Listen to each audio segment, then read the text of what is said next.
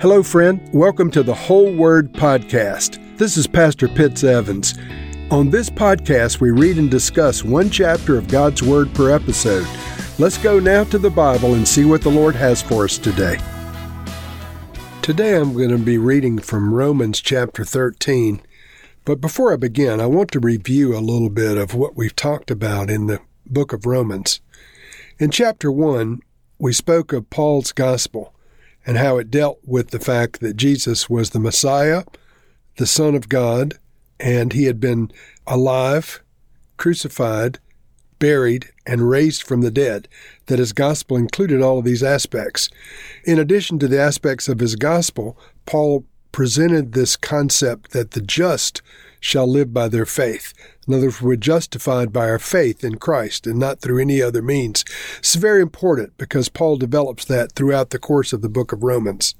In chapter 2, he made it very clear that the gospel was intended to go to the Jew first in every city that he went to. Paul would go to the synagogues first, and if he was well received, he would remain there, preaching Christ Jesus in the context of Judaism. If he was rejected by the local synagogue, he would move on to minister to the Gentiles. But it was always to the Jew first. In chapter 3, once again, the just are approved by God according to their faith, justified by faith. In verse 28 of Romans 3, for we maintain that a person is justified by faith. So once again, Paul's justification by faith. I think I pointed out that the term justified in Paul's day was an accounting term, meant that the balances, or the two columns of pluses and minuses, were balanced. They were justified, and that our lives are only justified by the righteousness of Christ on one side of the equation. Our own righteousness does not balance out our misdeeds, only the righteousness of Christ does. In chapter 4, we talked about the fact that Abraham is the father of our faith for both Jew and Gentile alike, and he was credited with righteousness because he believed God. So by faith, Abraham apprehended the victory of the cross and the righteousness of Jesus Christ. In chapter 5, we spoke of original sin, how that Adam's sin had brought sin into the world, and by that one sin, all of mankind had been separated from God. But by the second Adam, Jesus Christ, living a sinless life and dying a sacrificial atoning death, God's free gift of salvation had come to mankind through the one man, Christ Jesus. So just as sin came to all mankind through one man, righteousness and salvation came to all mankind through one man, the man Christ Jesus. In chapter 6, we spoke of our baptism and the fact that we are buried with Christ in baptism and resurrected with Christ by faith in our baptism, that it's symbolic of our death, burial, and resurrection. But more than that, more than just the symbolism, it's the death and burial of our old Adamic nature, and we are raised new creations in Christ in our new Jesus-centered Holy Spirit nature. In chapter 7, we spoke of the inner man, how the inner man loves God, desires God, hungers for the things of God, pursues God, but the old nature, or the outer man, is in conflict with the inner man all the days of our lives. And so our job as believers is to cultivate the inner man and to give the inner man every encouragement to dominate and to resist the flesh nature, the old nature, and in so doing, we strengthen the inner man. Chapter 8, we spoke of living life in the Holy Spirit, that we're to be led by the Spirit of God and not led by our old nature or led by our carnal desires, but led by the Spirit, directed by the Holy Spirit. And then chapters 9 through 11, we talked about Paul's great love and God's great love for the Jewish people. We spoke of the fact that God is not done with his Jewish people, that salvation is available to the Jews in all generations, and ultimately there will be a corporate salvation of the Jews that we only dimly understand, but it's alluded to consistently throughout the Scriptures. Paul made the explicit statement, all Israel shall be saved. And so the determination of all Israel is left up to God. What that means exactly, time will tell. But Paul wanted us to know, and I also want all the listening audience to know, that God loves the Jewish people, that Jesus was a Jew, Paul was a Jew. All of the writers of the New Testament, with the possible exception of Luke, were Jews, and salvation has come down to us through the Jews. By virtue of their stewardship of the things of God, salvation was extended to the Gentiles of the world, and we owe them a great debt of gratitude because of that. We also owe them our unconditional love. I spoke about unconditional love, meaning that it's not contingent upon someone doing what you desire for them to do. And so you and I as Christians may desire for the Jews to recognize Jesus as the Messiah, and we believe he is the Messiah and the Son of God, but whether they recognize Jesus as the Messiah and the Son of God or not, we're to love them unconditionally, that our love is not to be contingent on them agreeing with us as to who Jesus is. And then chapter 12 that we just read prior to this chapter we're reading today, we talked about the body of Christ and our corporate identity as part of the body of Christ, that we've each been given individual gifts that we're to use for the good of the body of Christ. We talked about sharing, prophesying, teaching, showing mercy, giving, and these types of things. Each of us as individuals have strengths and weaknesses, and we're to use the gifts that we've been given to strengthen the body of Christ at large. We're to zealously pursue the things of God and exercise our gifts at every opportunity that we have. Now today, I'm reading from the New International Version, Romans chapter 13. Let everyone be subject to the governing authorities, for there is no authority except that which God has established. The authorities that exist have been established by God. Consequently, whoever rebels against the authority is rebelling against what God has instituted, and those who do so will bring judgment on themselves. For rulers hold no terror for those who do right, but for those who do wrong.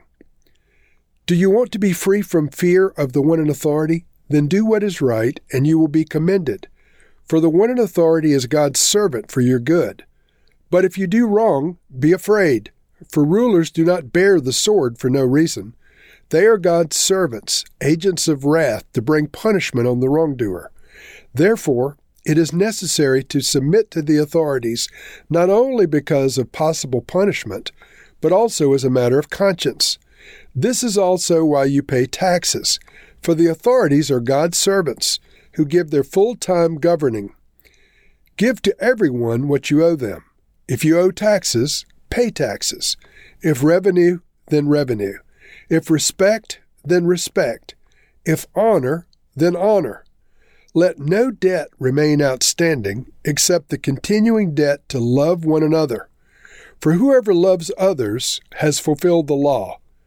The commandments, you shall not commit adultery, you shall not murder, you shall not steal, you shall not covet, and whatever other command there may be, are summed up in this one command: love your neighbor as yourself. Love does no harm to a neighbor. Therefore, love is the fulfillment of the law. And do this, understanding the present time, the hour has already come for you to wake up from your slumber, because our salvation is nearer now than when we first believed. The night is nearly over, the day is almost here. So let us put aside the deeds of darkness and put on the armor of light. Let us behave decently, as in the daytime, not in carousing and drunkenness, not in sexual immorality and debauchery, not in dissension and jealousy. Rather, clothe yourselves with the Lord Jesus Christ, and do not think about how to gratify the desires of the flesh.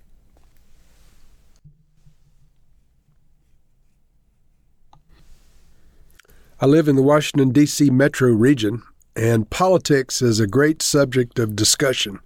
Everyone has an opinion about those who are in authority in our government, some favorable opinions, some negative opinions, depending on who it is we're talking about and who's doing the talking.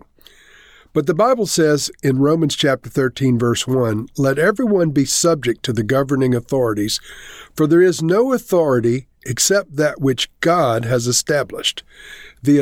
And he goes on to say, the authorities that exist have been established by God. And if that's the truth, friends, and it is the truth because it's in the Word of God, then we need to be careful how we speak about those authorities that God has established. I don't care whether you're Republican, Democrat, Independent, whatever label you want to put on yourself. The authorities that are established have been established by God. No authority exists that has not been established by God. You can read that any way you want to. But the way that I read it, those that are in governmental authority are answerable to God Almighty. And so we as believers, we as Christians need to pray for those in authority. If the hearts of God's people are right toward God, then God will cause the leaders, those in governmental authority, to do what's right. Conversely, if the hearts of the people are not right toward God, then God will cause the leaders to do things that bring judgment on the people. Paul goes on to tell us in verse 7, "Give to everyone what you owe them. If you owe taxes, pay taxes." So let's just pause there for a second. Some Christians think that they should not have to pay taxes to an unjust government. But Paul says very clearly, if you owe taxes, pay taxes. And so as Christians, we're not authorized by God to avoid the payment of federal income tax or state taxes. In verse 10, Paul says, "Love does no harm to a neighbor. Therefore, love is the fulfillment of the law." This is consistent with the words of Christ in the Gospels, that we are to love one another. We must demonstrate love like Jesus did and live honorably with all men. We're to behave decently in all situations. We're to clothe ourselves with the righteousness of Christ and the love of Christ, and we're to extend love and mercy to those around us. Lord, just take a moment to pray for those that are the governing authorities over us now. I pray for our president. I pray for our senators, our Congress, the Supreme Court.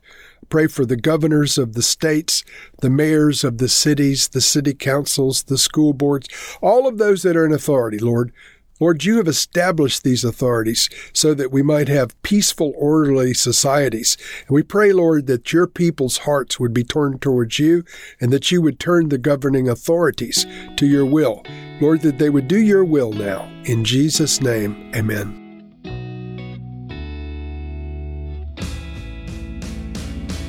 Thank you for listening to this episode of The Whole Word.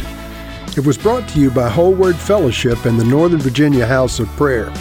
If you were encouraged, please share our podcast with your friends. We'd also appreciate it if you'd hit subscribe in your favorite podcast app and take a few moments to write a review. If you'd like more information on our church and our ministry, you can go to wholeword.net or wholewordpodcast.com for more information. Thank you again, and may the Lord Jesus bless you today and always.